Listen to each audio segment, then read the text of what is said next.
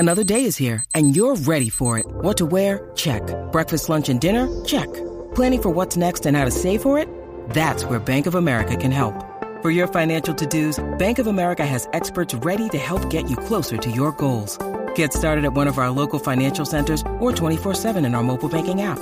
Find a location near you at bankofamerica.com/talktous. What would you like the power to do? Mobile banking requires downloading the app and is only available for select devices. Message and data rates may apply. Bank of America N.A., member FDIC. This week on Performance Anxiety, Bases to the Stars, Abby Travis becomes a sumo princess. We dance with Spinal Tap, and dogs are rescued. Follow Sumo Princess on Instagram at sumo_princess_band. Listen to Abby's podcast, Sounds Off with Abby Travis, and follow them on Twitter and Instagram. Follow us at Performance ANX on both Twitter and Instagram, and buy things at performanceanx.threadless.com. Enjoy Abby Travis.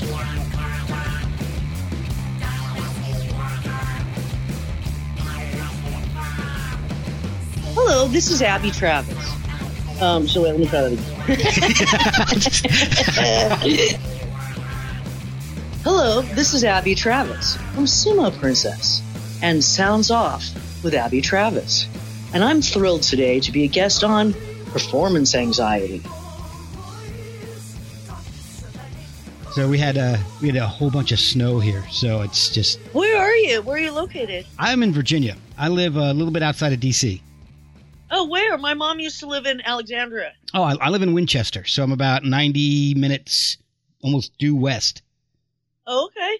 So, yeah, you just go over the mountains, and that's where we're at. So you hit Route 7, and she'll know this. You hit Route 7 west and go straight out towards West Virginia, and before you hit West Virginia, you'll hit Winchester. Well, I probably drove... Oh, that's where Patsy Cline's... Yes. The Rainbow Bar and Grill. Yes. I've totally been there. Oh, cool. That's That awesome. is a really amazing fucking shit kicker bar, man. That's a badass spot. Yeah. I love this town. This town is amazing. It's so nice.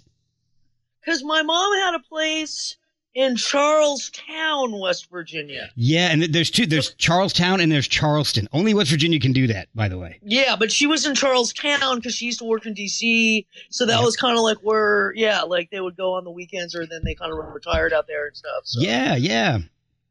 So I'm not that far. You're probably pretty familiar with the area then. Vaguely familiar. Yes, but I really enjoyed I think I went to the Rainbow Bar and Grill, which is totally not the same as the one in L.A. No. Like the famous one here, but it was pretty good. I don't even know if the Rainbow's still around here. I'm not trying to think of where it would be, because so many places have just changed over the past couple of decades, but they love their Patsy Cline out here, that's for sure. Well, who doesn't? If you don't love Patsy Cline, you're missing out. As far as I'm concerned. Yeah. Oh, it's funny because I grew up in between Virginia and New Jersey a lot, and so my dad was a huge Patsy Cline fan, and I'm not even originally from the Winchester area, and so I grew up listening to Patsy Cline, and then lived in Alabama for a number of years, where met my wife and got married, had our kids, and then ended up moving right back up to here for work. So there you have it. Yeah. So and just. Patsy Cline is all over the place around here. There's museums. Her house is a historic area. There's they got to keep an eye on her tomb here. Oh wow! Yeah, people come and visit all the time. It's pretty wild. Well, she did have one of the great American voices. For sure. So thank you for coming on. I really do appreciate it. The one thing that I wanted to talk to you about the most, because this is one of my favorite things of all time, is you ended up touring with Spinal Tap. Well, I didn't exactly tour with them, but I did get to perform with them on 2 occasions. Oh, you got to tell me about that, because Spinal Tap is one of the movies that just, if it's on, I watch it. I've bought it in every format available. I watch it all the time, and it's one of my favorite movies, if not my favorite movie of all time. Well, how that happened was when I was in college, so I think I must have been about 18 or maybe 19, my friend contacted me, and she had noticed that there was an ad in a magazine that said, with the Spinal Tap logo, and it said, wanted new, we need a new drummer. Our previous drummers have died. and that they were having auditions at the Los Angeles Memorial Coliseum. And she was like, I don't know if you're interested in this. Oh, well, no, I wasn't in college. I was in music school. I remember, so I think I was maybe a year or two. I might have been 20 or 21 or something. And I was like, fuck yeah, I want to do that. And so my boyfriend at the time was a drummer, because I'm not much of a drummer. Okay. Hold on, God, why are people calling me right now? Go away. Because they know we're doing this. Yeah, exactly. So I remember, because we went to the same music school together, and we were in this, I practiced, because the audition song was, I don't remember if it was Tonight I Want to Rock You Tonight. It was one with a big drum solo in it. I don't recall which song it was, but we practiced, and he totally tutored me. And I remember this was a jazz school that I went to, and all the people were what the fuck are you guys doing? He was like, go away.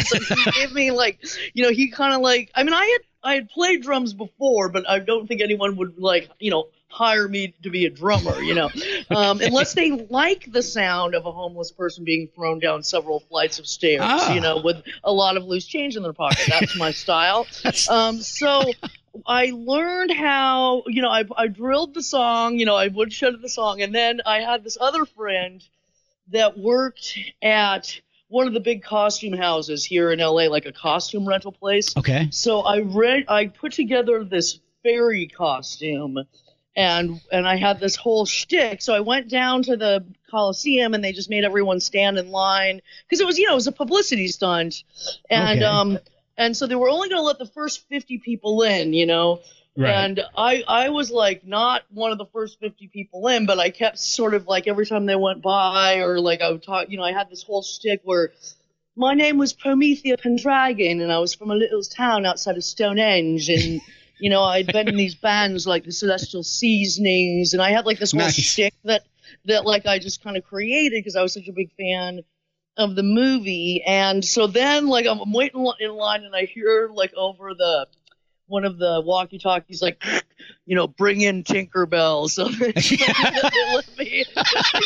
they knew that I was gonna be good cop, and I totally made it all over the news and MTV and stuff. I know that, oh wow, one of my dad's friends called him at 6 a.m, and he was like, Larry, your daughter's on CNN in a fairy costume. It's fucking hilarious. So they called me up, so what happened actually during the actual song where I got to play, that was the first time I played at the Coliseum. Yeah. They had a double kick drum pedal, which I was not prepared for. You know what I mean? So I gave it my best shot, but I don't think that I was quite what they were looking for on drums. But the management had called me, and they were like, the guys would like you to be in the show, but not as the drummer, but as a fairy. And I'm like, awesome. So so they played at what was then called the Universal Amphitheater, but now I don't even think it's there anymore. I think it's the Harry Potter world. Oh, geez. Now, it was the Universal Amphitheater, and then it was the Gibson Amphitheater, and now it's Hogwarts. Which pretty much there you have it. So I go down. This whole story is actually pretty funny. So I go down to sound check, and I have no idea what's going to happen or anything. And I have my fairy outfit with me, and I'm sitting in the green room. God, let me try and remember all this, because the whole thing was totally Life Imitates Art, where I'm sitting in the green room, and it's Jennifer Batten. Remember that woman that had the crazy hairdo that played guitar in Michael Jackson's band? Oh yeah.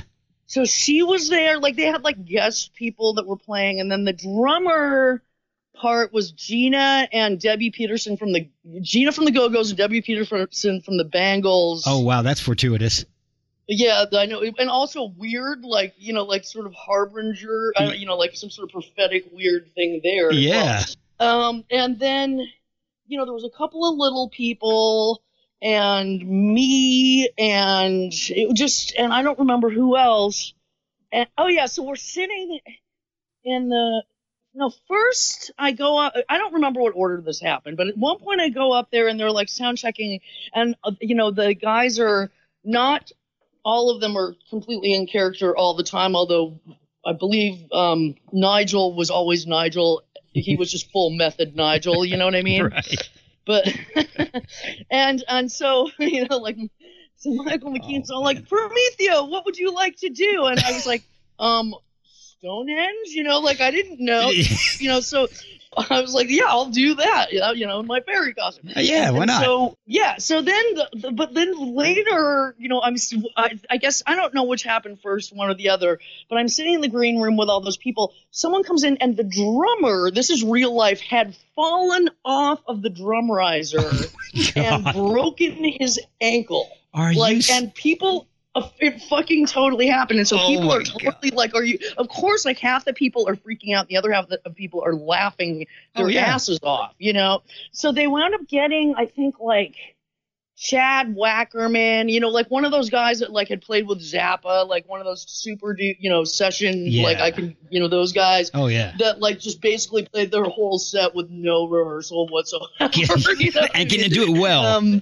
Yeah. And no, I was, but so then during the show, I got to go out there. They had the giant Stonehenge that came down from the ceiling, and there was the two little people that were dressed in, I believe, like druid outfits. And I went out and did this, like my best sort of like Erte inspired like ballet for the audience, which was like really super duper fun, and I got a huge kick out of it. So then they're like, you should like come with us. Like, why don't you go to Phoenix with us? And I was like, oh man, I can't. I have like finals at music school or whatever, Oh gosh. So then I go back. Yeah, which was, stupid thing to fucking say. So I go home, and at that point in time, my brother actually lived next door to me, and he was working on I don't know, he was like editing something with Dave Markey, and they were like, Dave Markey had been to the show. I think both of them might have been to the show. And I told them that I had been invited to go to like Phoenix, and they're like, what the fuck is your problem? Go back there and tell them that you'll go. And I'm like, you're right, I'm being a complete loser. So I drove all the way back to the Universal Amphitheater and somehow got, like, I don't even know how the hell I got to the loading docks. Oh God. But then there was like some giant, like some mean roadie who's totally just doing his job and probably thought I was some weird groupie or something. And he wouldn't let me back there. And so, but I'm like, but I'm the fairy. I'm Promethea. And he was like, whatever, lady, So then, but this is what's so fucking weird. So then, like, I knew that this friend of mine who lives in Seattle, her friend had shacked up with the drummer that had broken his ankle. I knew this somehow. So I call and somehow found out, this is so Pamela DeBar, by the way. Yeah. So I called and somehow found out, like, what plane they were going to be on. Oh my gosh. I know. I wish I had the stones to do stuff like this with my own real career, but I just, yeah, me too. Like, this is the only time I've ever been this insane, but it was like all for Spinal Tap, which maybe is somehow symbolic. I don't know, So I found out what plane they were on, and then just got, like, at that point, like you get a plane ticket to Phoenix for like $60 or something, like from LA. So I just went and got on the plane, and like they're all in first class, and I walk by and I'm like, hey guys, and they're like looking at me like that's weird, like, oh hi, so then we all. So then we get off the plane, and then I was going to stay with my friends in the Meat Puppets who live in Arizona. Those guys are my old friends. So I knew I had a free place to stay or whatever. But, so we they were all staying at like the Ritz-Carlton in like Scottsdale or whatever. And we have this lunch that's in like this huge dining room. Everything was so cinematic. Like, but no one else is in the dining room. It's just a long, a fairly long table with, Michael McKean, Christopher Guest, and Harry Shearer. And Harry Shearer, hi, sorry, and Harry Shearer, who, by the way, totally had that hair all the time. Like, he had really? that hair just, yeah. Oh. And then I think a few other people, and just, it was, I was pretty young, and those guys were all smart and a lot older than I am, and really, really funny. So I was very blown away just to get to sort of listen to them talk and how funny they were. And I remember Christopher Guest talking about Jackie Gleason for a really long time, and I was just mostly just kept my mouth shut and was just kind of soaking it in, because it was really cool. Well, yeah, Spinal Tap. Yeah, but at that point, I think no one was in character at the lunch. They were just kind of, and I shouldn't say this, I'm probably fucking doing something wrong, or I don't know. So then we get to, I don't know if they're listening. We get to the venue, which is, I believe, the Mesa Amphitheater in Phoenix. Okay. And I, of course, immediately twist the fuck out of my ankle on some tire rut getting out of the bus. So it's totally, I'm you guys are cursed, whatever. No kidding. And then it's time for the show. And because I think the Little People were union, they didn't have them for every show on the tour. I think they probably just had those guys for LA and New York and the big shows. And furthermore, the way the Mesa Amphitheater was, they didn't have, it's outdoor, so they didn't have the kind of rigging to be able to bring down the giant Stonehenge. So they did it in the movie where there was the sort of inadequate little Stonehenge. So I go out there to do, and also at some point, maybe at the lunch, they're who are you? What do you do? What? And so I explain that I'm a bass player, and they're well, you'll have to join us on Big Bottom. And I'm I would like to do that. And so, of course, they put me on the Ernie Ball Earthwood bass. Those they look like acoustic guitars that are just bigger because they thought it went well with my look. Oh, God. Yeah, as a fairy with the acoustic guitar, I could see that. Yeah, no, I understand. And so first I go out and I do my ballet, and I don't know why, but this is my something I don't know. I'll just tell what happened. So I don't know why I decided to improvise at the end of my ballet, which was all improvised anyways. I decided to do this completely over the top, bad acting, sort of Gilligan's Island doing Shakespeare death. Oh. And so the guys in the band come over to me, and they're trying to bring me back to life with the power of electric guitar. So David St. Humbert would go, and I would lift up a hip and a leg, but then I would fall back down and die. And none of this was planned at all. And then then Nigel would go doodly diddly diddly do, and I'd lift up something else and I would die. And then without missing a beat, Nigel Tufnell goes up to the mic and goes, "Well, ladies and gentlemen, the fairy has died, but maybe if we all clap our hands together, she'll come back to life." Just like in, man. Peter Pan. And so, of course, they all clapped their hands, and then I got it back to life. And then, everyone was all excited because that was before intermission. And, I have to say, that was, that's something I still look back on with so much pride. I totally improvised with those fucking guys. You know what I mean? That's amazing. And so I'm really proud of that. And then the capper was getting to play Big Bottom with it was Adrian Ballew's bass player, and everyone in Spinal Tap. So that was my Spinal Tap tale, and it was really fun, and I'm so glad that I did that. For most people, that would be enough. I mean, forget having a career in music. I mean, for me, I love comedy. I've taken some improv classes, and I love comedy. I love doing improv and I don't get a chance to do it almost ever. To do that with those guys just one time, and then play bass on Big Bottom with Adrian Ballou and some of his crew. Oh my, that would be enough for most people. And you just kind of took that and that was the beginning of your career. That was just, that's where you started. Kind of. I mean, I started like more in like the LA sort of, I don't know, it wasn't punk at that point. It was like something that came after punk. But what I have thought before about just the sort of like fearlessness that I had in that whole thing, because I was just so into it and I just was such a fan and coming from a place of this is awesome.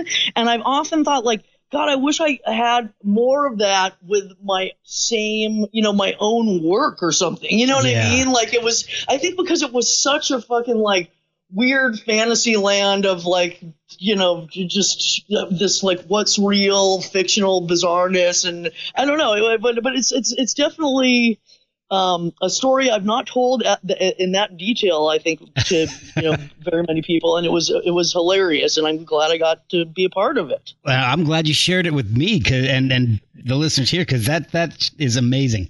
That is probably one of the funniest stories I've ever heard. It's so great. It was pretty classic. It was amazing. How did you start with music? So you said you were in music school when all this happened. What brought you to music school?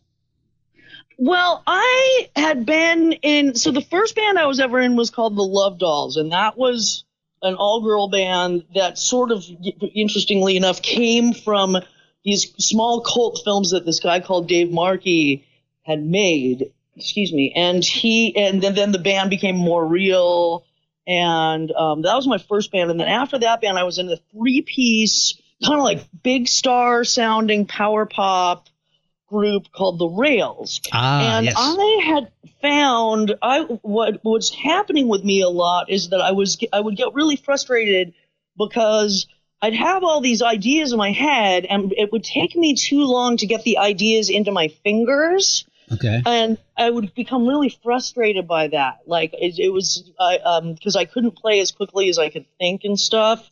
So I had thought, people were quite encouraging of my, playing and stuff, and I had really enjoyed it. And so I just sort of made the decision, I had gone to, I was an anthropology major in college for a couple of years. Oh, wow. And then just totally bailed on that. The music program at the school I went to wasn't for me. So then I was just kind of like working in a coffee house for a while. And, I don't remember how I decided to go to this music school.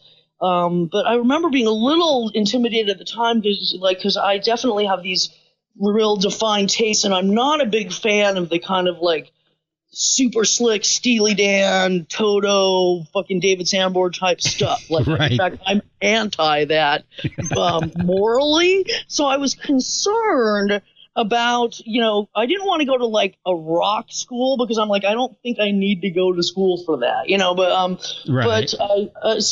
That my concern about going to a jazz school was like that kind of thing. But one of my friends my friend Deborah Holland, who had been like kind of a buddy of mine she was my piano teacher when I was a kid. She was like, you know what, you have really strong opinions, your personality's pretty well formed. I wouldn't worry about that. I think you're just going to get better at being yourself. And I was like, okay, cool. So then I went to, that's why I went to music school. And then shortly thereafter, I started, trying to make a living as an instrumentalist just because it was like, this is what I wanted to do. And I would like to get paid for it if I could, Yeah, that's nice. If you can do it. Yeah. Yeah. So you went from music school to Spinal Tap. Did you get back in time to finish your final exams for music school? I did, and it was so funny because I remember the head of the bass department was furious with me for like flaking, and he was like, and he was like, I wish I could go do something like that, but no, I'm stuck playing on the Tonight Show every night, and blah blah blah blah blah. So he was like really mad at me, and then one of the other bass instructors, this guy named Tom Warrington, who was like this monster. He used to play with like Buddy Rich. I think he was just totally like the kind of guy that could hear every chord that flew by him and tell you what it was and what inversion it was in. It was just like, yikes, like perfect pitch guy. Jeez. He was like, I think that's awesome. That's the way you're going to make it in this industry. And so like I got sort of mixed. And then of course, immediately after I graduated from the Dick Grove School of Music, it went bankrupt. So. Oh, God. Jeez. So your timing, basically. After that one teacher I had, because he, like, the guy that was the head of the bass department, whose book I still use for some of my bass students, Joel DeBartolo, this poor guy, like, in the same year, his music school teaching job dried up because the school went bankrupt, and then Johnny Carson quit the Tonight Show, or he retired from the Tonight Show. So he, like, lost both of his jobs, like, in the same year. So his timing is awful, and it looks to me so far like your timing is spot on, just at life in general. I have no idea about that. That's like something that only an outsider can have perspective on. Well, from my perspective, I mean, graduating right before the school goes bankrupt, so you didn't waste your money there. Fortunately, being at the right place at the right time for Spinal Tap, you're doing something right back then. That's for sure. I guess back then, yeah. What happened? So what did you do after that? What was life like for you after the school closed? What were you doing musically at that point? Oh, and you know, before you answer that, something I've always wanted to ask people who've gone to music school. So you studied bass. What is the final exam for bass? Like, what, are you just playing? It really depends on the classes. I mean, it was I didn't just take bass lessons there. I mean, there was like harmony and composing and arranging, and I don't remember, to be honest, any of what the finals were for any of that. But is it you playing? Is it you playing, or is it you taking like a written test, or is it a little bit of both? No, I don't remember, honestly, but I'm sure. I mean, we had ensemble stuff where we had to play with like different sections, and then a lot of like harmony. But like that was the most playing, unless I'm like woodshedding for something, that I've ever really done, because I was playing like about 8 or 9 hours a day at that time, you know. But I really can't. I mean, it's not like you just have one class, you know. There was there'd be one class where you'd have to transcribe something every week and bring it in, you know. And then there'd be a Latin jazz class, and then there'd be an ensemble class, and then there'd be like music theory class, and then you would take the next one, and then there'd be like arranging for quartet, you know, small section, you know, that sort of thing. So it's kind of like a lot of artistic degrees, artistic majors you would find, where it's kind of a mix of having something to show or taking a test, depending on what class you're in. And that makes sense to me. I mean, like the harmony class would have been written down, you know. So like the music theory stuff, you would be writing down whatever. I don't remember. I mean, again, this was like in the early 90s, so I just totally don't remember at all. Okay. I do. The only other thing I remember about that place is they had this old Yamaha. It was like I think it might have been like even a 215 or an 8x10 combo. It was like a tall combo, but it had a distortion knob on it that I thought was really nice to use during the bass solos during like ensembles. And then after my second sort of quarter there, all of a sudden that amp disappeared. Well, you know, your friend was right. You definitely already had your fully formed personality and opinions by that point. So I guess so. All right. So you went on from there. You worked with Bangles, the Go-Go's, the Eagles of Death Metal, Masters of Reality, KMFDM. Yeah, that was way later. That was like, you know, in the 2000s. So I did all that stuff. So what were you doing between school and playing with these bigger name bands? So I was in the Rails for a couple more years, and then the first job I ever, tour I ever got was playing bass for Vanessa Paradis in France. Okay, that's Johnny Depp's ex-wife? Yeah, so she's kind of like an actress, but also sort of a singer. Okay. And she had made this record with Lenny Kravitz.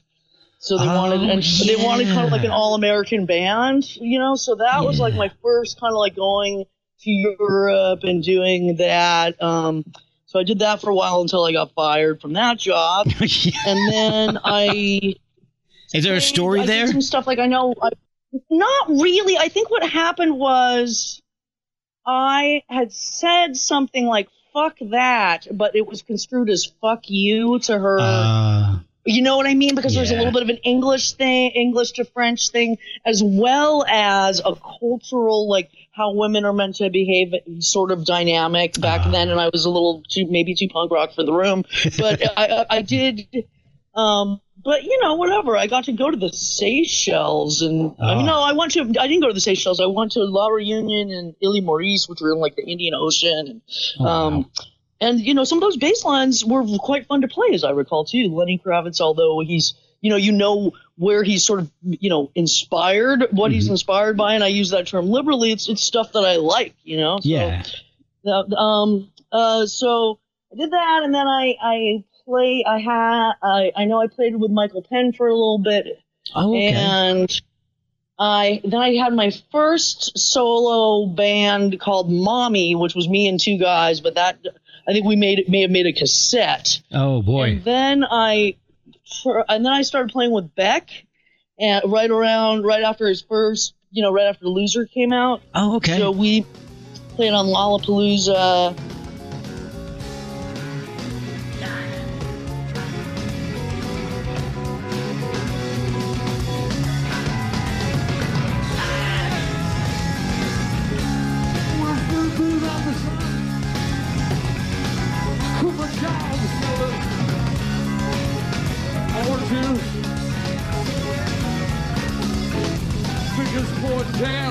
And some festivals, and then while I was on doing Lollapalooza with him, now we're like about 1995. Yeah. Elastica. First, Sinead O'Connor was on that bill, but then she left, and then they got Elastica, and then Elastica's bass player left, and so then I got the call, and then so I was playing bass with actually both bands at the end of that, which was really fun. And I actually enjoyed working with Elastica quite a bit, so I kept working with them for a while, like into 1990, into the next year and stuff. Okay. But then, and I could have joined that band, and so that's one of those things that sometimes I think back that it might have been fun at that age. Like at that point, I was like 26 years old. Maybe it would have been amazing to have moved to England for a while, like lived in London and been a pop star and stuff. Right, yeah. But I was a little concerned with the amount of drug use that was kind of happening, and was thinking like maybe I'll turn into a big junkie if I go move to England. And, and I also, I think, had really wanted to do my own music, and I thought like here I've just played bass with like two huge bands that were like are on the at that point really popular, very big bands, and I thought if there's ever a time for me to try and do this, hi sweetie, I'm doing an interview. I thought if there's ever a time for me to try and do this, now is that time. And I would hate to be an old person, and at that point I thought in my 40s, when you're in your 20s, and to look back and go, wow, I never tried this. So I made that decision to really try and do my own music. And sort of like all since then, I've always kind of had this sort of dual thing where, I work for other people, but I've also put out I put out 4 solo records under my own name.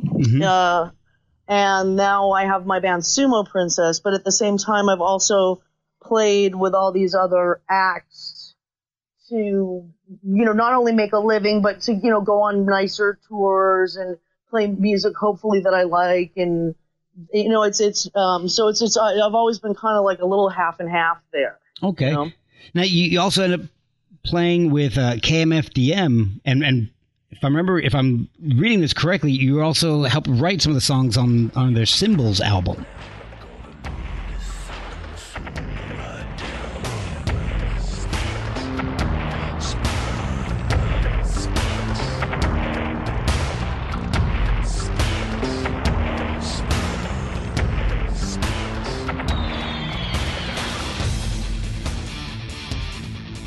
Yeah, I'm on that record. I'm the chick in the nurse outfit on that album. That's okay. Now I was looking at the album. I don't know a whole lot about KMFDM because when they were out, I was more into Soundgarden, Beck, Spinal Tap, stuff like that. So KMFDM wasn't really in my wheelhouse, but I was listening to the album today, and how hard was it for you to go from something like Beck and Elastica to playing in an industrial band like KMFDM, which until recently I always thought still actually stood for Kill Motherfucking Depeche Mode.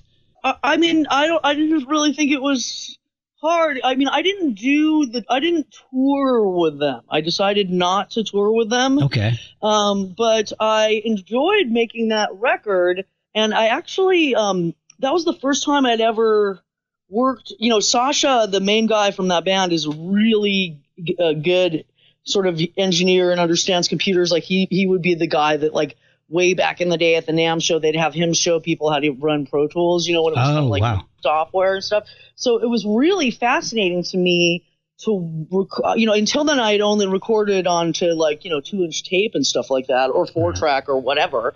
So I really enjoyed kind of learning about how to record onto computers from just working on that record for as long as I did. And it's a lot of fun. Did they come to you after hearing you and saying, hey, we want to write with you? Or was it a case of them just discovering that you had that talent while you were playing with them? No. How that happened was there was this band called Pigface that Martin Atkins. I remember them. Yeah. Okay. So Pigface was kind of like an industrial sort of like super group sort of touring ensemble. And at one point they were looking for a bassist, and my friend Chris Bruce, who's this like phenomenal musician whom I adore, recommended me for that.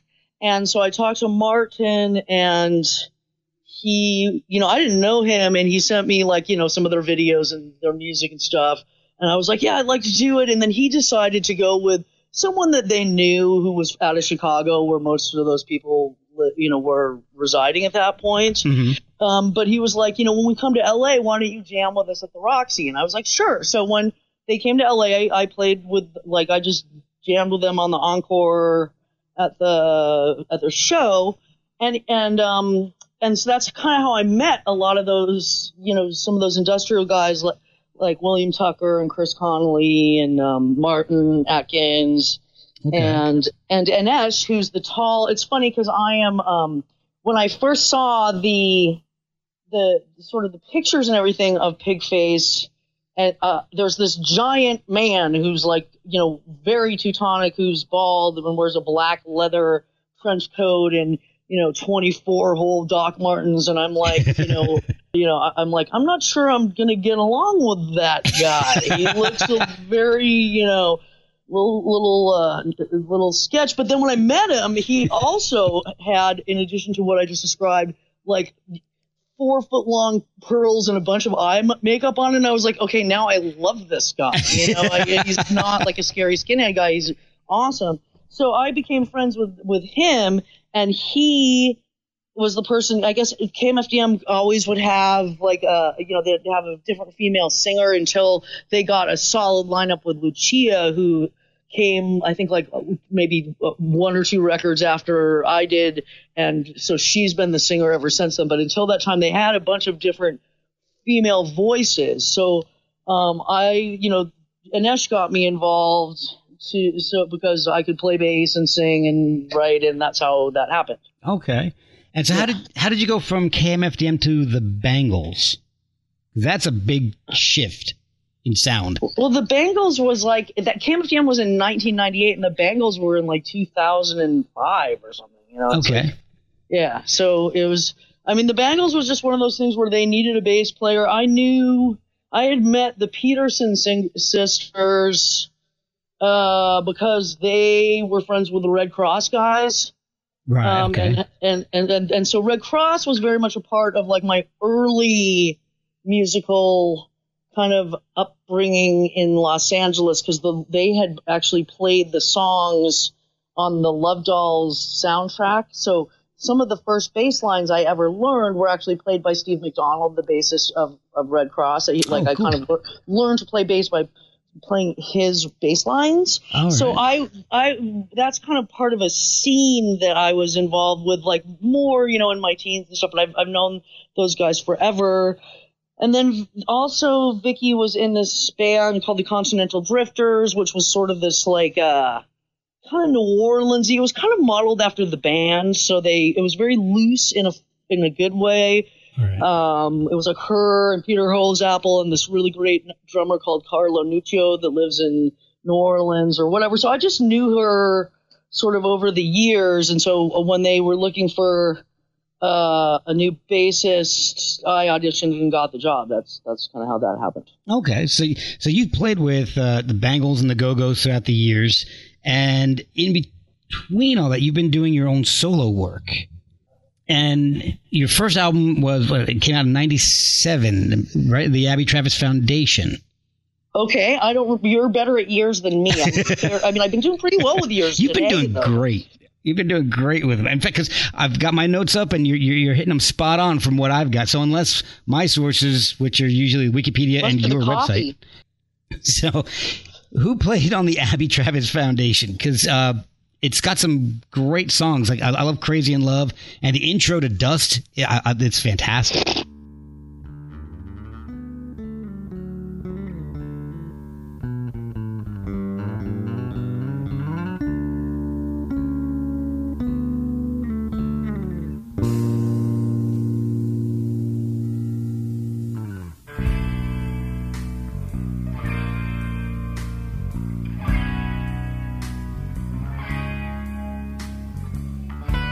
Boy, man, I have no idea. I'd have to go look at the liner notes. I mean, I think that, I know that, Jesus, I have no idea who played on that album. I honestly, I think Vic and Drizzo played on a song. And I think Jerry Finelli, for sure, I'm sure played some keyboards on it. I think Brian Kaye, who had been in Mommy, played some guitar on it, maybe. Okay. I think that I really don't remember. I'm so sorry. I'm guessing. God, no problem. Don't worry about any of that. Oh, the intro to Dust, though, I really like. I remember being kind of proud of that. It was my sort of like chordal, yeah,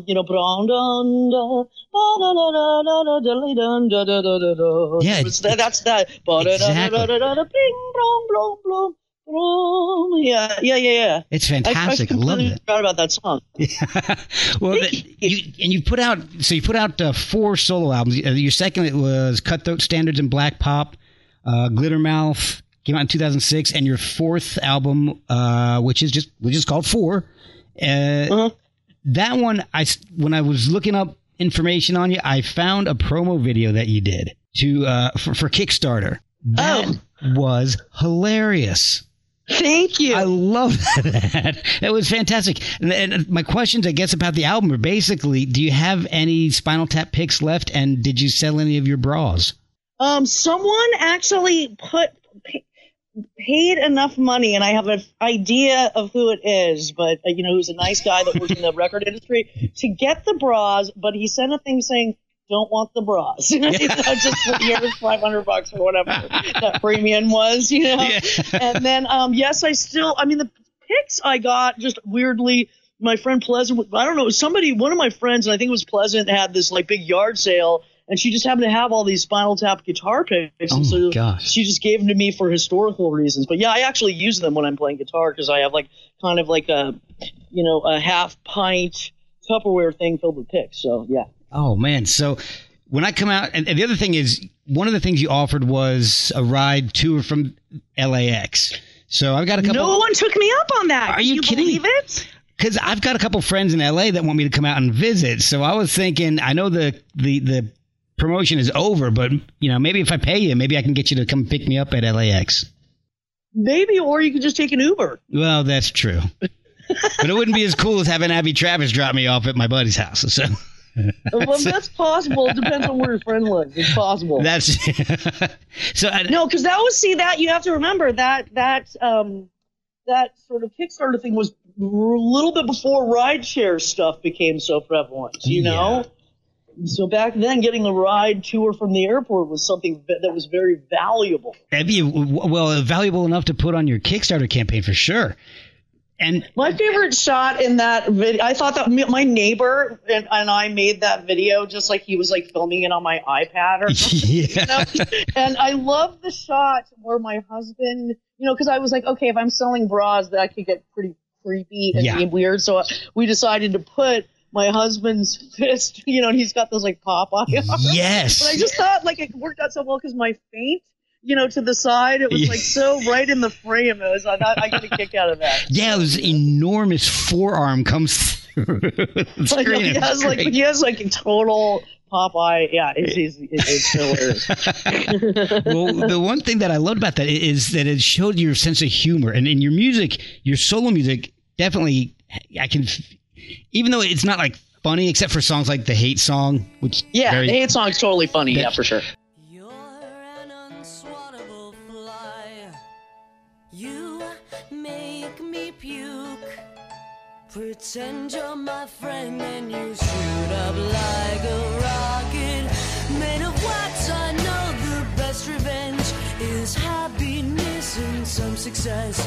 All of us will meet our ends and I'll enjoy the wait. This one goes out to the ones I hate. You putrid. But I can definitely feel your sense of humor in that. And I read somewhere that you've worked with, all right, so you've worked with Spinal Tap, obviously, comedy, but you've also done some work with Tony Clifton. Yes, yeah, that's. I know. Gosh. I figure like I've got the bookmarks of like weird, Crazy. I was Tony Clifton's musical director at some point in the last decade. How did that happen? It was completely randomly. My husband and I went to this bar that like this called the Monty that our friends. It's their bar, and we were just sitting there at the bar shooting the shit, and we meet this guy, and he's like works for Tony Clifton, and they're looking for I just literally got that job for meeting a guy at a bar. That's crazy. Yeah. And for anybody who doesn't know that, Tony Clifton is from the days of Andy Kaufman. It's just go YouTube it because it's brilliant stuff. It's just amazing. And I also saw an episode of Inside Ursula Hitler's Head with Sweetie and Mr. Meanie that you did. Oh, that's right. That was just Ursula Hitler is someone that I wanted to meet in person, and I have reached out to her, and I think she's very shy and just prefers to be sort of like an internet friend. I think most people with the last name Hitler are pretty shy. I think that may be not her, born last name. I think that may be. But she I don't know. That was like one of those, and I've had a few wonderful experiences like this where I had posted something on YouTube and then she had posted like, Abby Travis is wonderful, or, she just was like, liking my work. And then I was like, well, who's this random person that's actually interested in what I'm doing, of which there may be 7. So I went and looked her up, and she made this whole, animated. Did you see the video that she did for Lightning Squared? It's off of 4. It's amazing. Yeah, it's fantastic. Yeah. And so that was just like this nice person that like I would still like to meet. So if you're out there, Ursula, best wishes to you. So the interview you ended up doing with Sweetie and Mr. Meanie was hilarious, and the outtakes were just as funny. It was great. Well, that was one where I do remember that, and she was astute enough to put together the outtakes because she sent me a bunch of questions. Via email or something, and then I just set up the iPad or the computer or whatever and pretended that someone was asking me the questions and then answered the questions. And then I just sent her the whole thing. And so she was the one that figured out that the outtakes were funny. I wasn't even really aware of that. Yeah. Well, she did a great job because it cracked me up, especially with the camera falling and then that was good. So now you started another band called Sumo Princess. And that's with Gene Troutman, who was in Eagles of Death Metal and Queens of Stone Age. Tell me a little bit about how you guys started that band.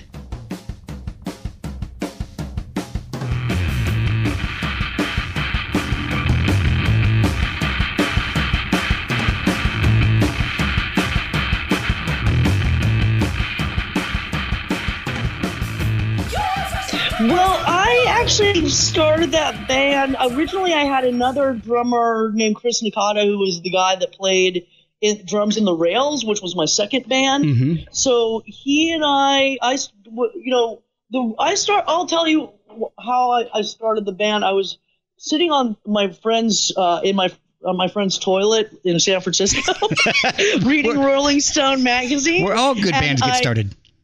Exactly, in the loop. And so I'm reading Rolling Stone magazine, and I see this article about Royal Blood, and I'm like, wow, that sounds interesting. And so I went and looked at and heard what they sounded like on YouTube, and I was like, fucking hey, why didn't I think of that? That's brilliant. Yeah. And so I actually haven't listened to them since that one time because I don't want to be too influenced by them, although they were definitely the inspiration for the idea of doing a bass and drum, band with just bass and drums. Okay. And so that was kind of the idea, and it was also part of the inspiration was like I had been doing so much work as an employee / hired gun, where when that's your job, it's a wonderful job, and you get to make other people's music sound the best you can. But it's also a job where you really need to know how to keep your mouth shut and nod. I mean, it's like any other job where you're, an employee. So that coupled with my sort of just really at the time when I started doing Sumo Princess, I got so annoyed with just all the music I was hearing on the radio really sounded the same to me in terms of like, man, these people are all using the same plugins. This is all totally quantized. Yeah. I can hear the auto tune. The way the compression settings are, I was like, this is so fucking boring and corporate and not interesting to me that I wanted to start a band that was like the opposite of all that. So like when Sumo Princess records, I think we may have used a click track on like one or two songs and the rest of it has no click. Oh, wow. There's no we don't fuck around. It's like it's totally going back to the back in the olden days or whatever, meaning when I was in my 20s, and it's very reactive music, and it's also loose but kind of purposefully loose. It's not super tight, and no two shows are the same. We of course will play our songs, but there's going to be like improvised parts, and the solos are not the same every time, and there's sometimes if something goes wrong, it just turns into a whole song that happens on the spot. That's the stuff I love. Yeah, and that me too, because believe me, half the jobs I've had, you're playing the exact same fucking thing every single night. Yeah. And some of them more so than others to a bunch of backing tracks, Yeah. But not all, some bands are worse about that or better about that than others. So that was like my impetus for that. So after I decided to go with a different drummer than my first drummer, I just asked Gene, who's like a good buddy of mine, who, I've been friends with Gene since the 80s. So, oh, wow. And he's a great drummer and he's my friend. So, what's not to like, right? Yeah, exactly. And the music is fantastic. I heard a live version of you guys doing the Star Spangled Banner. Yeah. That was so great. When you started off playing it reminded me a lot of the Chris Squire version from the Yes Years box set that he did. And then it goes totally crazy. I have to admit, I did not even know that Chris Squire did a version of that. Oh, really? I was totally coming from Jimi Hendrix on the Mike Douglas show, I think it was the Mike Douglas show that he did it on. Hold on one second. I got to feed my dogs, so it's going to sound weird for 1 second, but they're getting really bouncy. Yeah, hi, I'm back. Sorry, cool. The dogs are just like they usually get fed around 6. Oh, no problem. No problem. What kind of dogs are they? One is like a lab pit something or other. And then another one is like we think he's a boxer Ridgeback. Oh, wow. Something. And then the little one she was my father's dog, and he passed away, so now she's our doggy, and she's a little Cairn Terrier, like one of those Toto dogs. Oh, yeah. Oh, that's awesome. I've got a boxer Australian Shepherd mix. Oh wow, that dog must be really smart and really energetic. He's not as energetic as you'd think. Maybe we lazied him up. I don't know, but he's he is very smart, but he's also goofy. He's a little clumsy, and he's a little he's only 3, so he's still a little bit of a puppy, and he's tricolor. So he's the best though. He's the best dog I've ever had, and we named him Hammond after Richard Hammond from Top Gear. And wow! And he's just the coolest dog I've ever had. I love him to death. He looks like a little miniature Rottweiler, actually. He's great. I'll send you a picture of him later. He's just the coolest dog ever. Please, I'm a huge dog person. Oh yeah. Although I do like, I'm allergic to kitties, so I can't have them. But I appreciate like grumpy looking cats. Yeah. I'm a big fan of like smush face. Yes. Just photos of like grumpy smush face Persian cats that look really angry. I like that. My wife is the same. She's allergic too, but she loves looking at the memes and the pictures of it's hilarious. But Hammond's just hilarious. He was a rescue, and we got him. It was like 17 weeks when we got him. He's got the dock tail already. He got neutered way too early. Our vet, when we got him, took him and asked if we had this done. No, it was done when we got him, and he's like, it was in way too early. So that may attribute to a little bit of his goofiness, but he's such a cool dog. Well, it's funny. Floyd, the one that's part, he's definitely part boxer, but he looks like he could be part Ridgeback too. He does not, he has, his whole long tail, which is almost 2 feet long, I think, or a foot and a half. Well, I'm really a bad judge of visual things. It could be a foot and a half. It's definitely over a foot. And I'll tell you, if you have a coffee table and a glass, it's, could be trouble, because I sometimes, I'm like, I think I know why people did that. Yeah. I mean, I would never do that to an animal, but I'm like, I can understand the logic behind it. Yeah. He's right at that height where it's like, wham, you can knock over a lot of stuff. Yeah, Hammy's the same. We call him Hammy or Ham. He's the same way. He's about 65 pounds, so he's right at that level where he'll walk around the coffee table, and if he had a tail, he'd be knocking everything over. So yeah, but he's a sweetheart. So, all right. So back to the music. I've heard a couple of the new tracks off the Sumo Princess album, and I got to tell you, Kali Ma is insane. I love that song. What did you do to the vocals on that? Because they're just crazy. Vocoder. That's what I was gonna throw it out, but I didn't want to. I was afraid I would be wrong and sound really dumb. So, well, you were right. You're really smart. Because I was going to say, it sounds kind of like Sun and Sail Club or that Neil Young Trans album, but it actually sounds a lot better than those two, because there's almost no emotion in either of those albums with the vocals. And, there's not a whole lot of emotion coming through the vocoder on those. On Kali Ma, it's definitely emotive. Is there something else that you did a little differently than the guys may have done? I may have some secret studio tricks that I'm not going to reveal. Okay, that's fair enough. But it's You Will Rise has been stuck in my head for days. But thank you. That's a very pretty song. It is. I love it. It literally, I'm not even exaggerating when I say it's been stuck in my head since you sent me the track. But how did you get the gnarly ass bass sound that you've got in Kill the King and Kali Ma? Because that is some wicked sounding bass.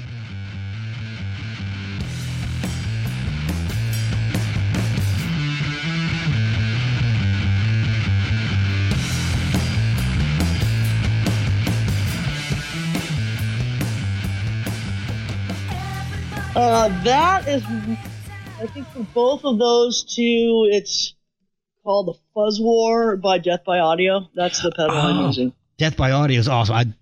One of these days, it's my dream. Now I've given that studio secret. It's not fair to hoard. It's not fair to hoard the fuzz. But yeah, I think that I know that also there's a point in Kill the King where I use the Pog at 2, you know? Okay. Like when it goes to that end part where it's got the word harmonies. Yes. Like I'm using the Pog also. But for Kali Ma, the bass is pretty much just straight up fuzz war. Yeah, fuzz war through an SVT, you know. I mean, like that's definitely that's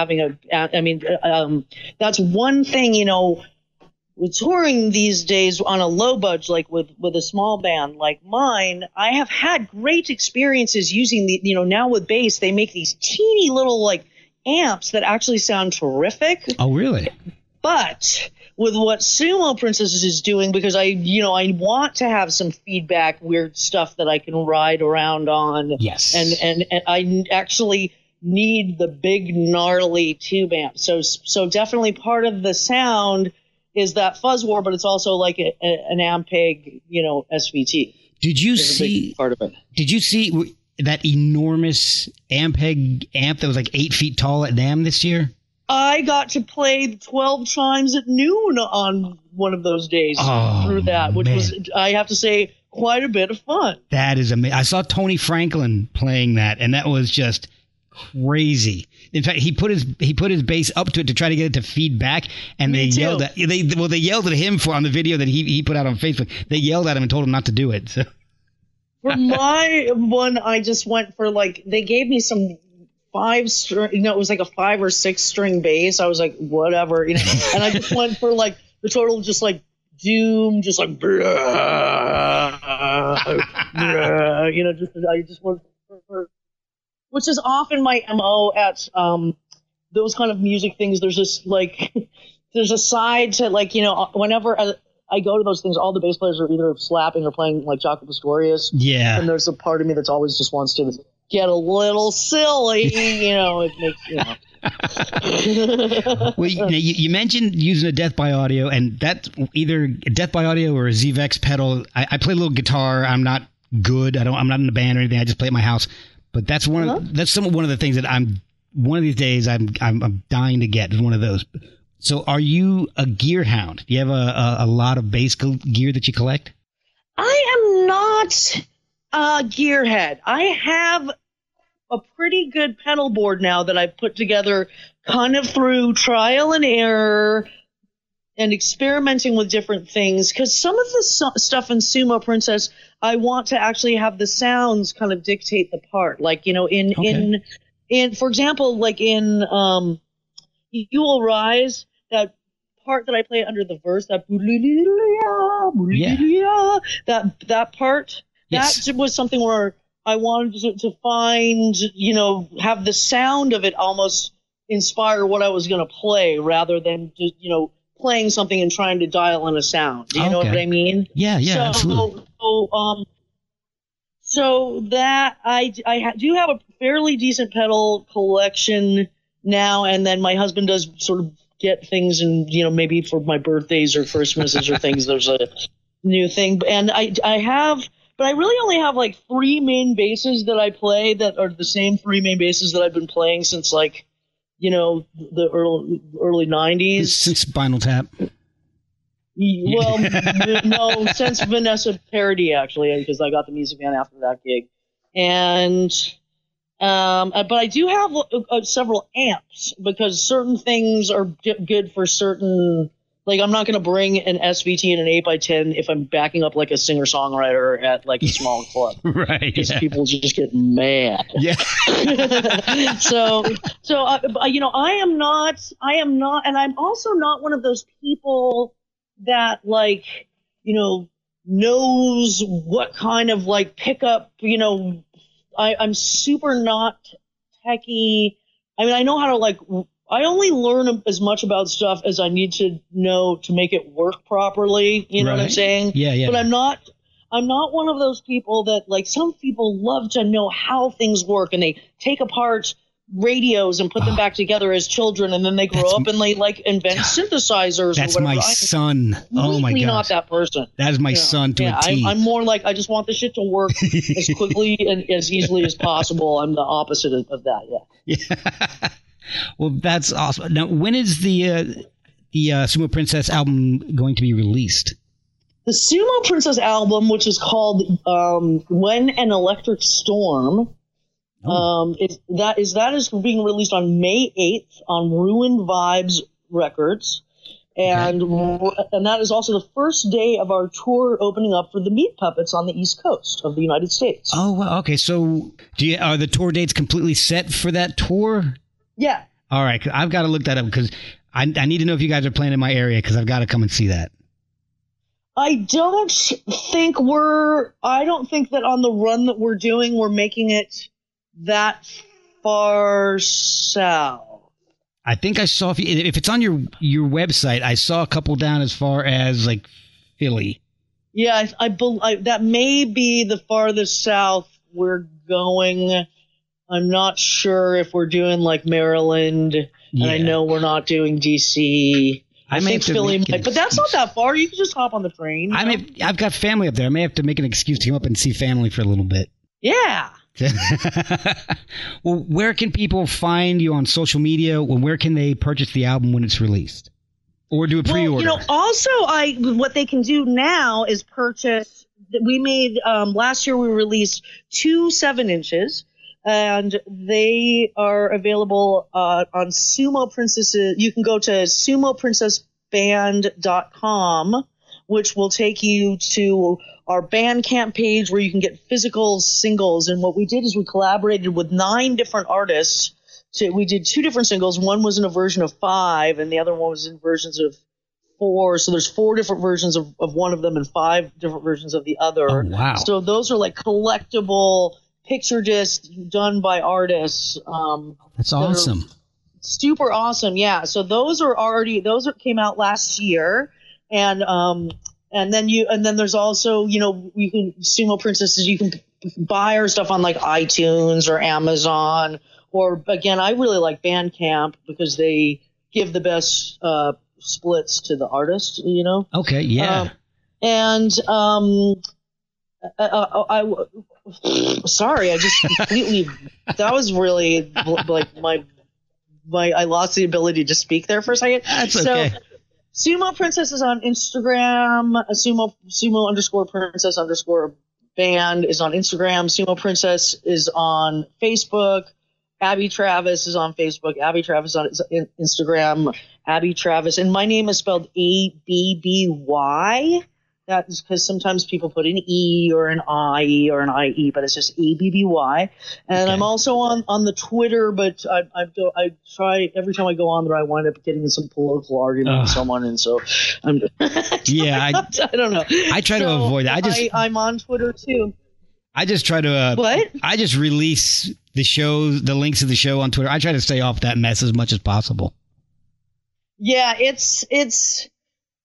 Who's the best people on Twitter are the comedians, because they're so good at also finding a 2-sentence phrase that sums everything up and that's succinct and straight to the point and hilarious. I'm really long-winded, so it's maybe not the best medium for me, but I do enjoy following the comedians on Twitter.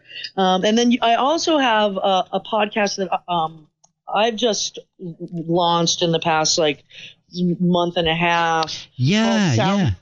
Called Sounds Off with Abby Travis. So it's an interview podcast as well, but it's a little different in that I interview other musicians on location and in the verite style. So, for example, like Exene Cervenka of the band X and I went to a farmer's market in Orange, California, and then we talked about stuff and baseball. I remember. I know. See, who knew, great. Right? Exactly. I didn't. Amazing. I do another that story. Yeah, I do another podcast that's sports related. One of my buddies is a producer for the Jim Jeffries show on Comedy Central, and we're always looking for guests. So if Exene ever wants to talk about the Dodgers, we talk a lot of Dodgers.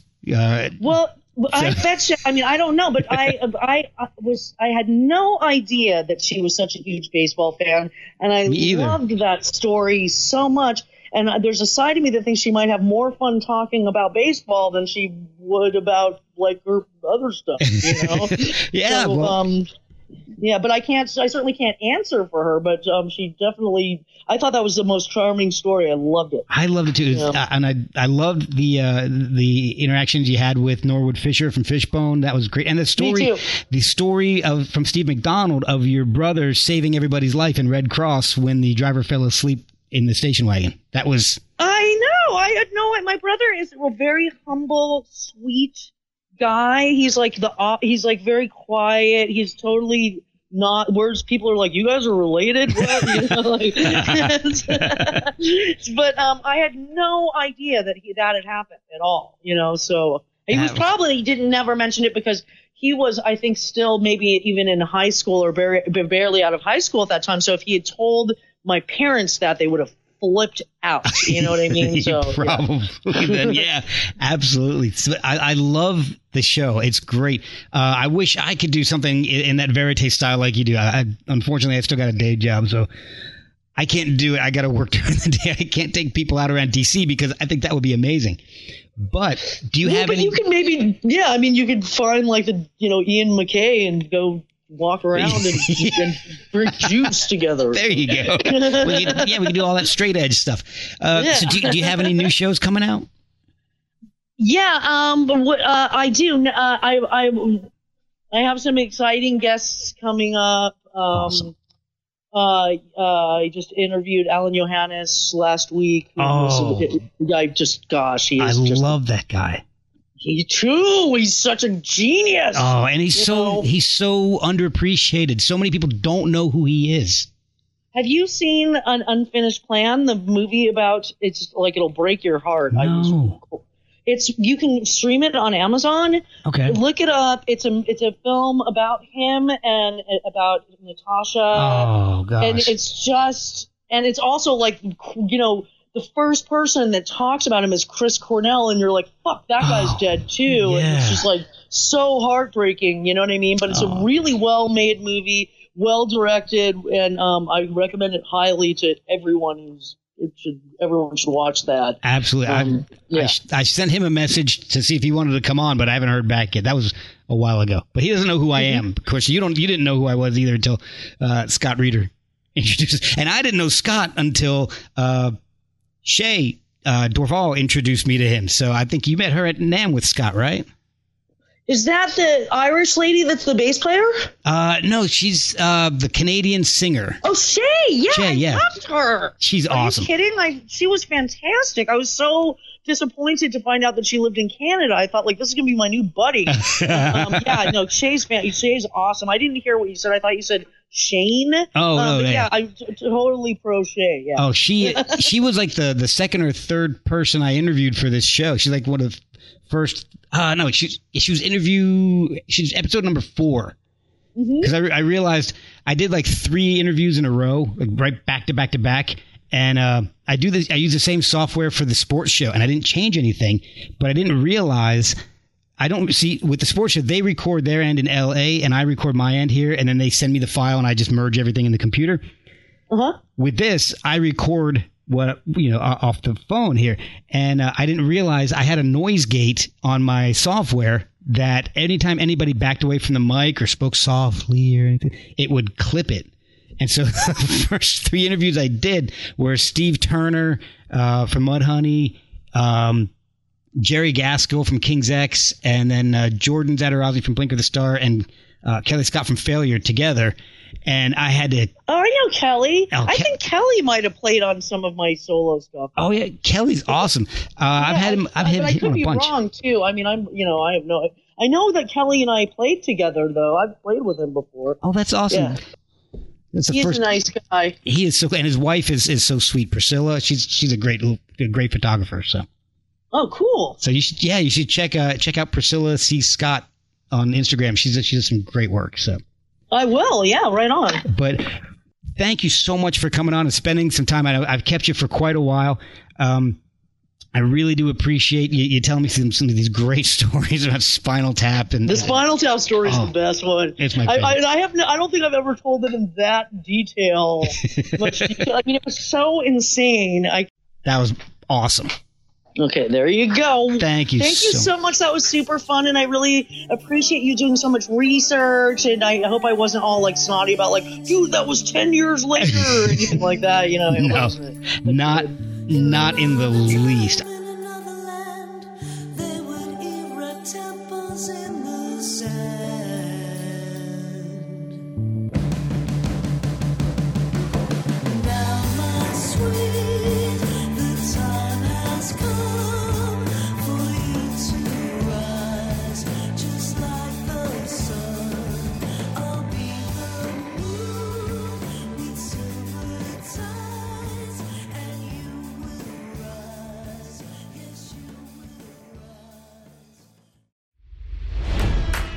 It's NFL draft season, and that means it's time to start thinking about fantasy football.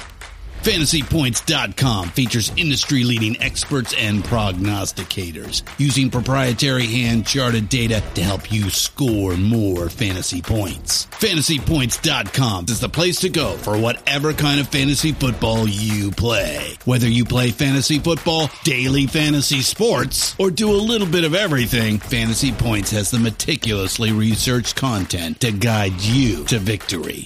And why wait for the fall? Fantasy Points also covers the new spring football league, the UFL. Join the guru, John Hansen, Scott Barrett, Joe Dolan, and other massive names in the fantasy football universe with an exclusive offer. Use code Pantheon for 15% off any Fantasy Points package, including the all-in package, with access to every article, tool, and data nugget that Fantasy Points has to offer. That's FantasyPoints.com and code Pantheon for 15% off at Fantasy Points. FantasyPoints.com, code Pantheon. Score more fantasy points.